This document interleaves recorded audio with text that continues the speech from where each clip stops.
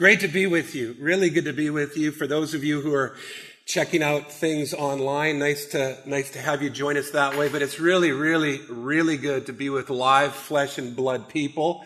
Rather preach to a group of people that I can see than just at a camera. And so it's nice to be with you, Crossridge, in this way. And just to double down on what Lee mentioned, if you can just remember to pray for us.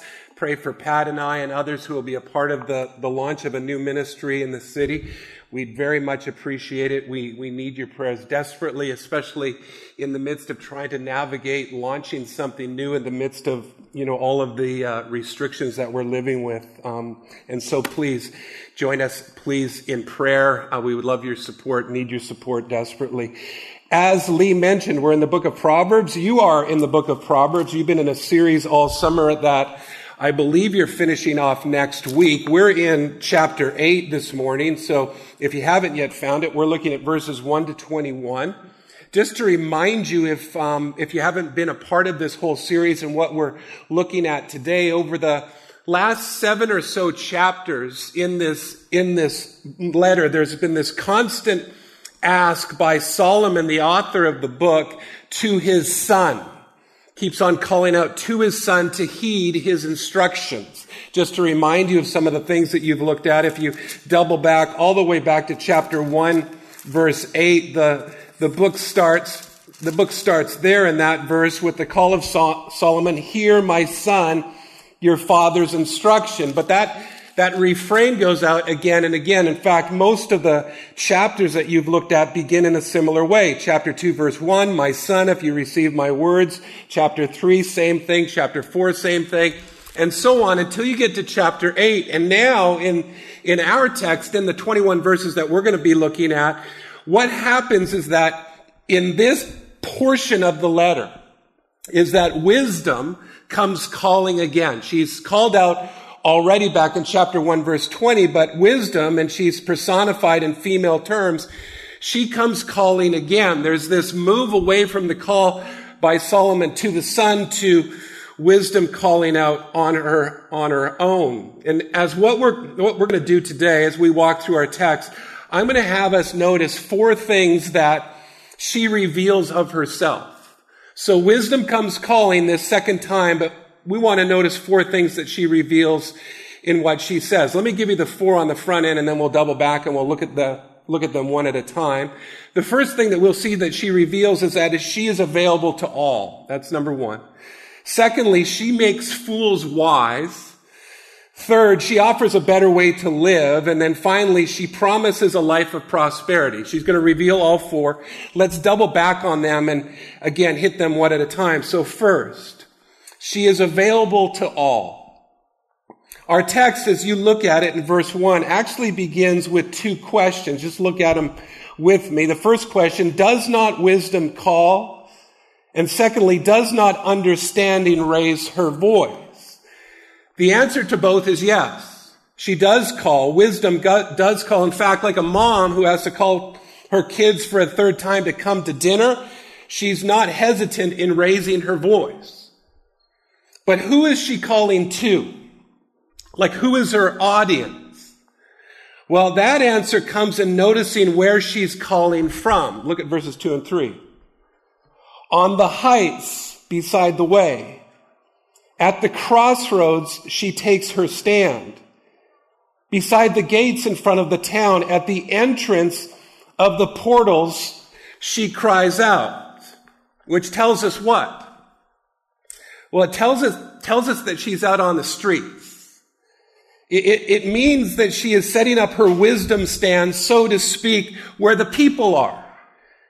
She's with the commoners and the laborers and those who are simply just trying to scratch together an honest day's work. In other words, my point is this. She's not hunkered down in some ivory tower somewhere, some inner sanctum of some sacred space. She's not at the club. She's not on a mountaintop. She's down with the ordinary people. She's with you and me. As one writer put it, she's like a merchant hawking her wares in the marketplace. Meaning what? Meaning wisdom. Wisdom is accessible to all. In fact, She pursues all. She's the one who calls out. She cries out. She raises her voice. That's who she is. That's where she's calling. That's who she's calling to. You know, I don't want to ruin the punchline of this message by getting ahead of myself, but when I was reading in preparation for this morning these 3 verses, my mind immediately went to the parable of the great banquet. You know the one I'm talking about? If you don't, just listen to the words of Jesus. You can read them on the screen as well. But as I read the parable of the great banquet, consider how this parable mirrors our text, what we've seen thus far. Jesus said in Luke 14, a man once gave a great banquet and invited many. And at the time for the banquet, he sent his servant to say to those who had been invited, "Come, for everything is now ready." But they all alike began to make excuses. The first said to him, "I have bought a field and I must go out and see it. Please have me excused." And another said, "I have bought 5 yoke of oxen and I go to examine them. Please have me excused." And another said, "I have married a wife and therefore I cannot come." So the servant came and reported these things to his master. Then the master of the house became angry and said to his servant, "Go out quickly to the streets and lanes of the city and bring in the poor and the crippled and blind and lame." And the servant said, "Sir, what you have commanded has been done, and still there is room." And the master said to the servant, "Go out to the highways and hedges and compel my people to come in, that my house may be filled." Do you hear that? Go to the heights, going back to our text. Go to the crossroads, go to the portals, go to the gates, go to the highways, go to the hedges and compel my people to come in, that my house may be filled. Do you see the similarities? More on the connection between Jesus and Proverbs 8 to come. However, before moving on, there's something else that's very important to see just in these first 3 verses that we can't miss. And please hear this. This is key for us as we put a wrap on this later on. That being, what we must not miss is that the attainment of wisdom, wisdom that is truly wisdom, wisdom as God defines wisdom, isn't so much a quest, but a response to a call. Wisdom cries out. Wisdom calls out. Wisdom pursues. Later on in verse 17, we'll see the flip side of this when we are told to seek wisdom diligently, but don't miss the point, but that before we seek, we must first be called. More on this in a little bit as well. So first, what does wisdom reveal? First, she reveals that she is available, accessible to all. But second, she also reveals that she makes fools wise. Take a look at verses 4 and 5. "To you, O men, I call, and my cry is to the children of man. O simple ones, learn prudence. O fools, learn sense." Sounds good, doesn't it? This actually doubles down on the previous point that she's accessible to all, even to fools and simple ones. It's great. She makes fools wise. She helps the simple ones learn prudence. Sounds, again, great, but there's a problem with it, right?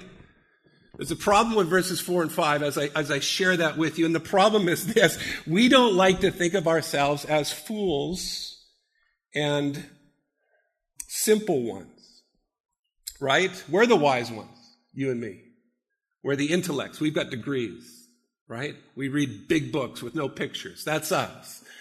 That's us. We've got degrees. We can build buildings. We can discover remedies. We can finally get a vaccine. I mean, that's us, right? That's us. We've been around the block. We can split atoms and build towers and so on. That's us. We're no fool. We're not simple. And besides, didn't Jesus himself say in the Sermon on the Mount that we're not to call anyone fool? In Matthew chapter 5, and in fact, he says in Matthew chapter 5, if we call anyone fool, we're liable to hell. So what gives, Solomon? Why is Solomon saying this to us? How do we deal with this? How do we reconcile this? Well, in one sense, we're right. meaning we as humanity collectively have achieved a lot, especially recently. In our history, when I say recently, in the last 100 years, it's been said that of the 100% that humanity has learned over time, 90% of it has been learned in the last 100 years. In other words, it was like we were doing addition with single-digit numbers for a long time, and in the last 100 years, we just jumped to quantum physics. So we have achieved a lot. And again, we have achieved a lot recently, so maybe we are the wise ones. Maybe we are the intellects. Maybe Proverbs chapter 8, verses 4 and 5 isn't for us. It was for them 2,700 years ago, but not us, right? Maybe we don't need to know this. Maybe this isn't relevant to us, but knowing what we know of the Word of God, knowing what we know of the Word of God being timeless and transcendent and all-sufficient and true for all generations, that can't be. So what then?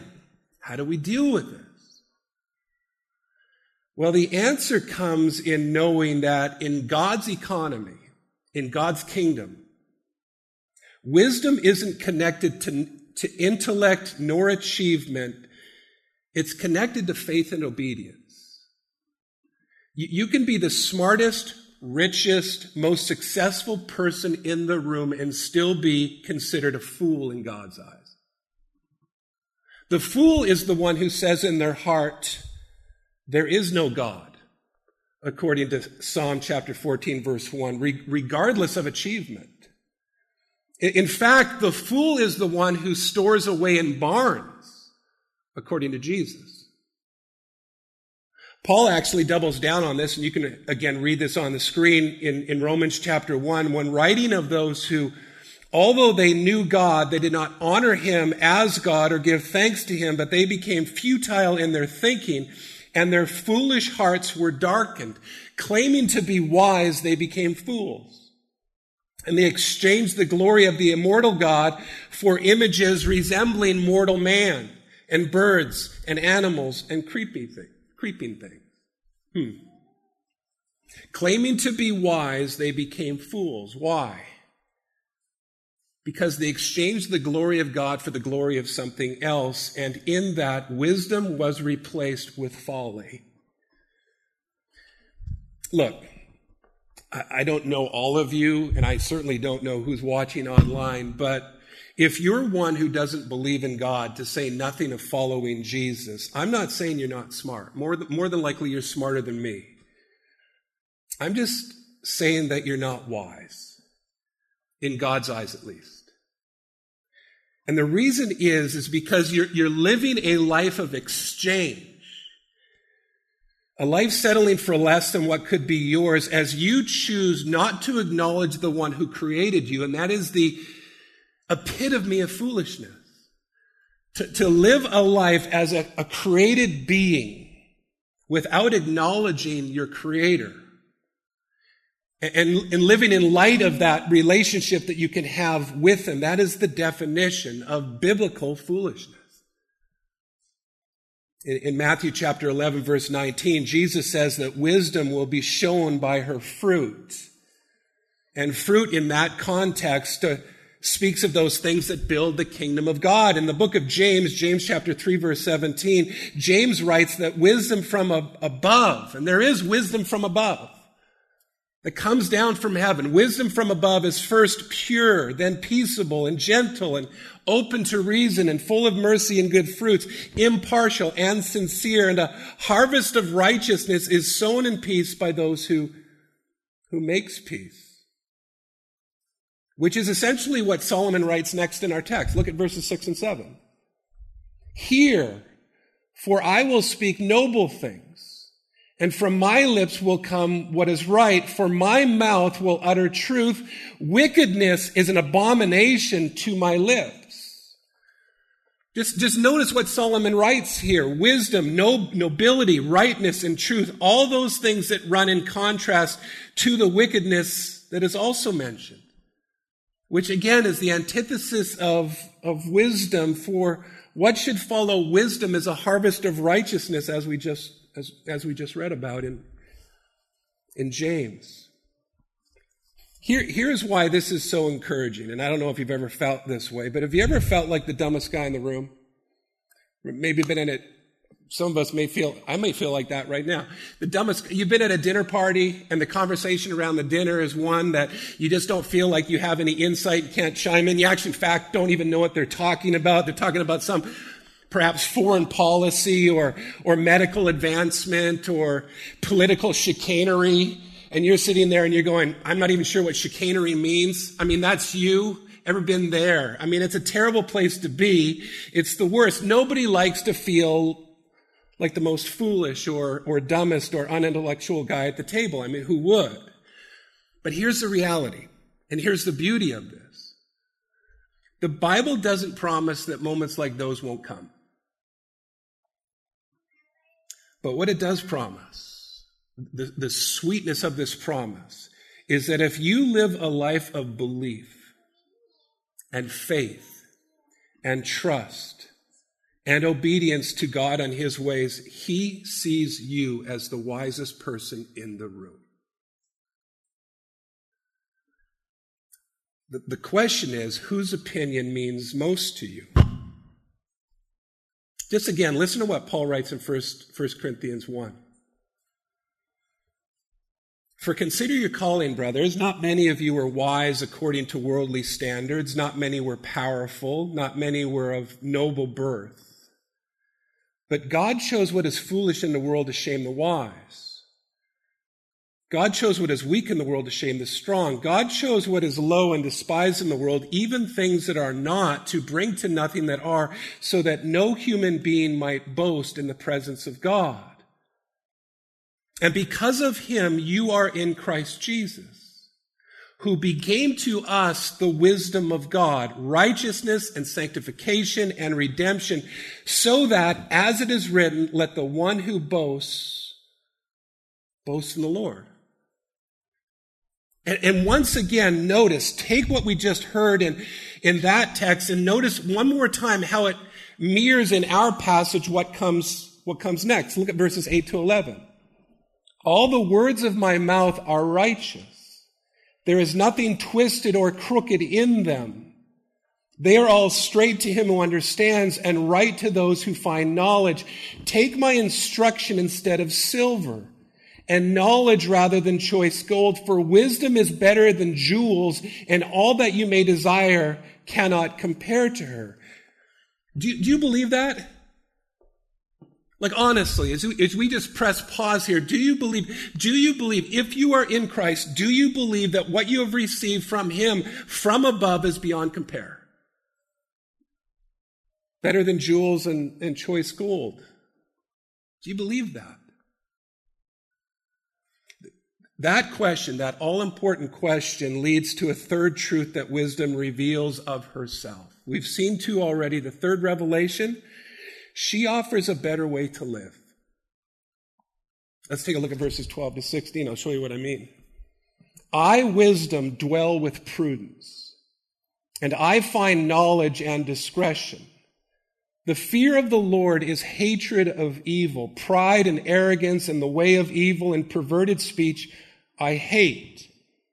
I have counsel and sound wisdom. I have insight. I have strength.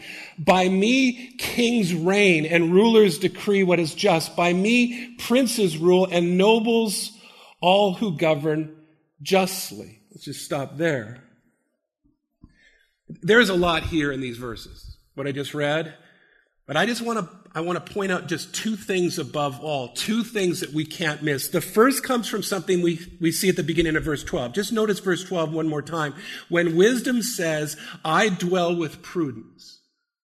We saw the same word actually used back in chapter 5. It's a word that speaks of sensible behavior. It's a word that when it's coupled with knowledge and discretion, as we read of here, promises to teach us how to live in such a way, as one Hebrew scholar put it, to live a discreet and careful life as opposed to a reckless one. In other words, to put it in simpler language, she offers a better way to live.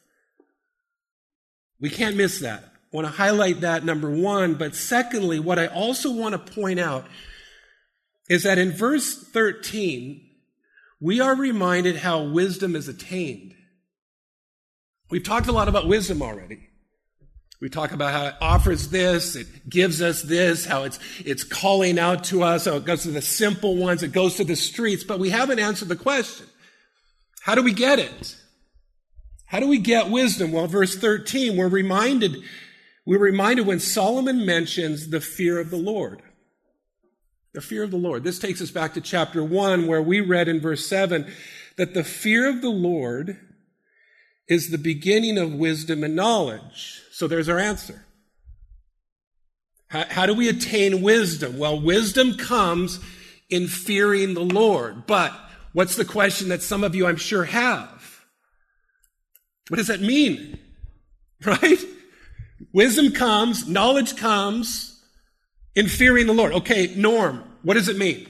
What does it mean to fear the Lord? Now, forgive me if you've gone over this already, and I'm sure you have. So if you in fact have, simply take this as a reminder. But the fear of the Lord, especially as the word fear is used in the Old Testament, is a positive idea that speaks of an inward awe and reality, meaning the fear of the Lord speaks of recognizing that God is God, but He's a God that doesn't repel us. He's a God who attracts us.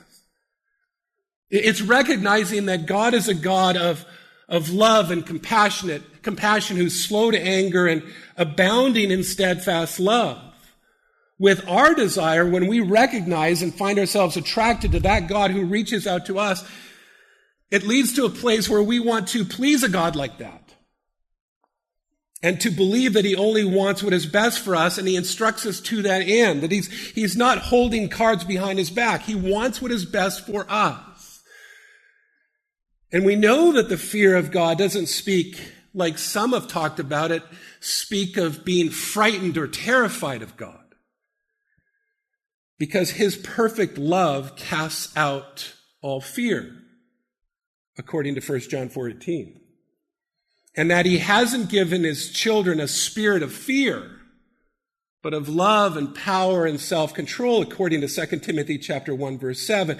A frightened fear, a terrified fear, which God doesn't give, again, is the antithesis of faith, which is why Jesus says numerous times to fear not. In fact, in that great scene with Jesus and the synagogue ruler Jairus, spoken of in Mark chapter 5, he says to Jairus, do not fear, just believe. So living in the fear of God is being attracted to that God, recognizing who God is. Understanding that He's a loving God who wants best for us, isn't it? A God who instructs us to that end. It's saying, God, you are God and I am not, and therefore you know best and love me perfectly and have my best in mind, and therefore I'm going to trust you. And I'm going to live in light of that reality. And when we come to that place, Crossridge, when we come to that place, wisdom invades us. Wisdom invades us. Something supernatural, something spiritual, something otherworldly takes place. And do you know why? Do you know why? Because wisdom isn't so much a what, but a who. And that who is Jesus. Do you remember the scene in Acts chapter 4? I was thinking about this morning. This is an add-on. In Acts chapter 4, Peter and John are arrested by the Sanhedrin, or brought before the Sanhedrin. They have this back and forth and essentially say, guys, you got to stop talking about Jesus. And they're in this wrap up to that back and forth where Peter and John go, you know what? You can tell us what you want, but we're never going to stop talking about Jesus. In the wrap up to that, and it's not going to be on the screen, you can look it up for yourself. In Acts chapter 4, verse 13, this is what Luke records for us. Now, when they saw the boldness of Peter and John and perceived that they were uneducated common men, simple ones, they were astonished. And this is what we read next. And they recognized that they had been with Jesus. astonished at their boldness and their courage. Why? They got it. They had been with Jesus. Jesus had invaded them, entirely changed them. A couple other verses that speak to this. Ephesians chapter 1, verses 15 to 17.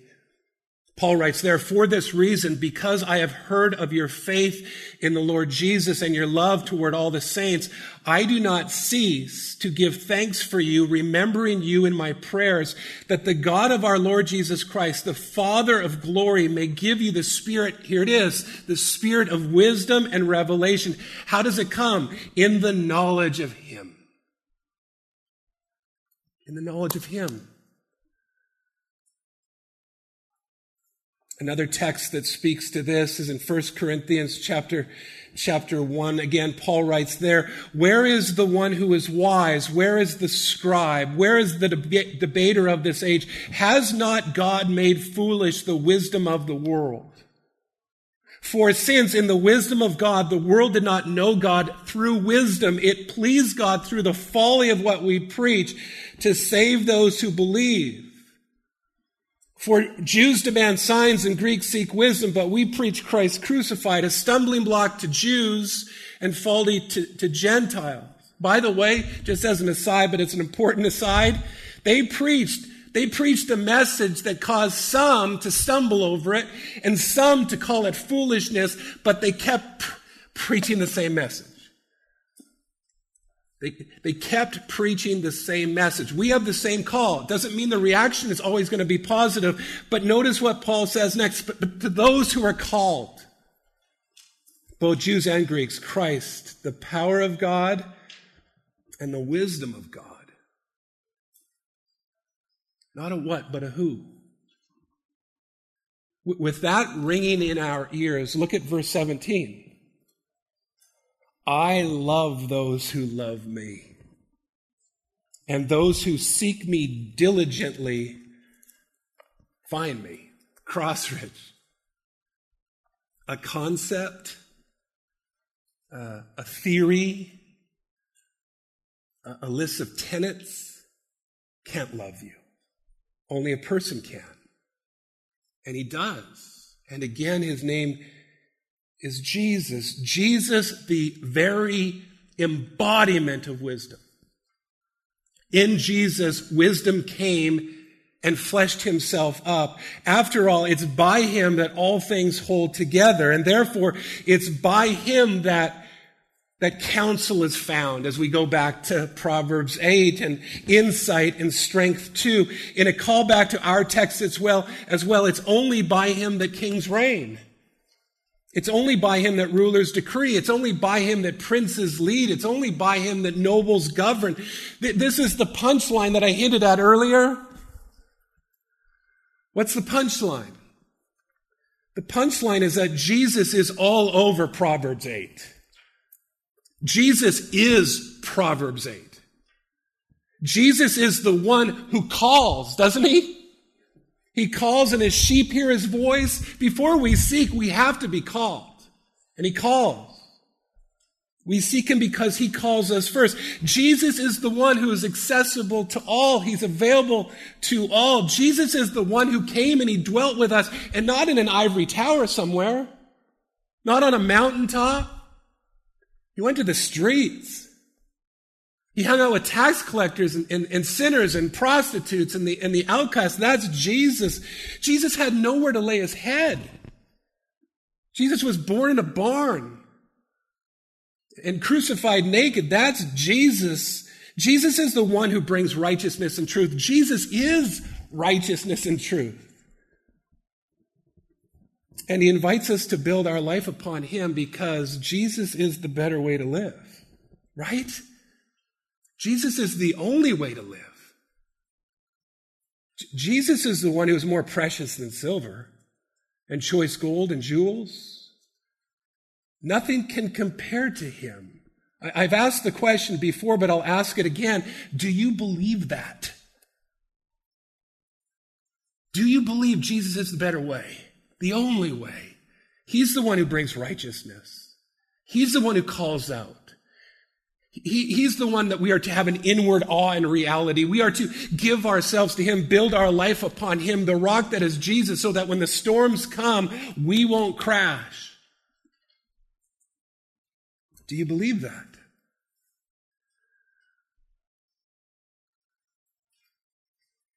And if you do,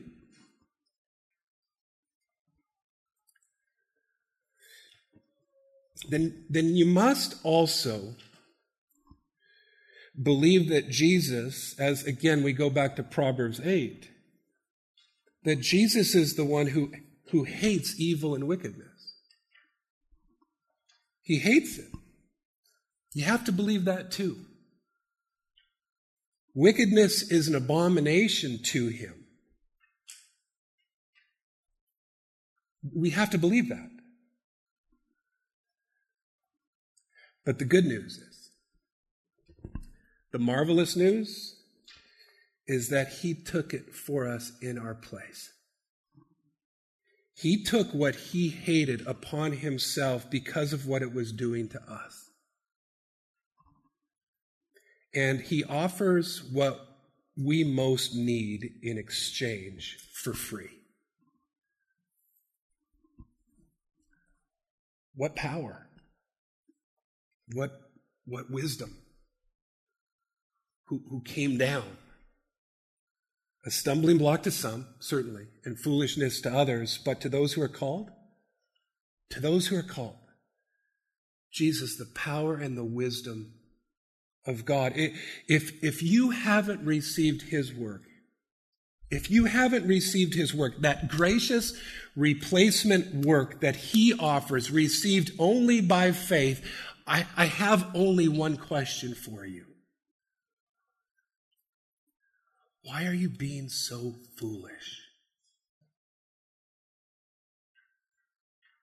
He wants to give you what you need most free of charge. He wants to remove what ails you and me most free of charge. A free gift, a gracious gift, received only by faith, so that none of us will boast. With Jesus in mind, let me read the last 4 verses of our text. But as I do, please hear his voice calling out to you. Riches and honor are with me, enduring wealth and righteousness. My fruit is better than gold, even fine gold, and my yield than choice silver. I walk in the way of righteousness, in the paths of justice, granting an inheritance to those who love me and filling their treasuries. And what a treasury! Which is the final truth that wisdom reveals of herself. She, wisdom, she, Jesus, promises a life of prosperity. Prosperous beyond what we could ever think or imagine. A life that is truly life. Abundant life. Eternal life. Far more valuable than gold, even fine gold. A life of prudence and sense and nobility and righteousness and justice. Life of enduring wealth. Riches in heaven where moth and rust can't destroy. She offers that. Jesus offers that. A life that is entered with our Jesus saying to us, "Well done, my wise daughter. Well done, my wise son. Enter forever the joy of your Father." When we see wisdom manifested in Jesus, it opens up, and I know the faithful teaching here, it opens up the beauty of the book of Proverbs, because we just hear again and again the wonderful, wonderful news, the wonderful offering, the fulfillment of all of these things in Christ that can be ours in him. That can be ours in him. Let me pray.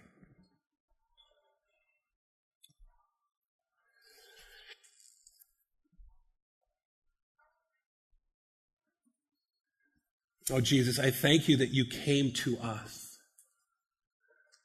that you came, that you saw and you entered. You didn't hide yourself.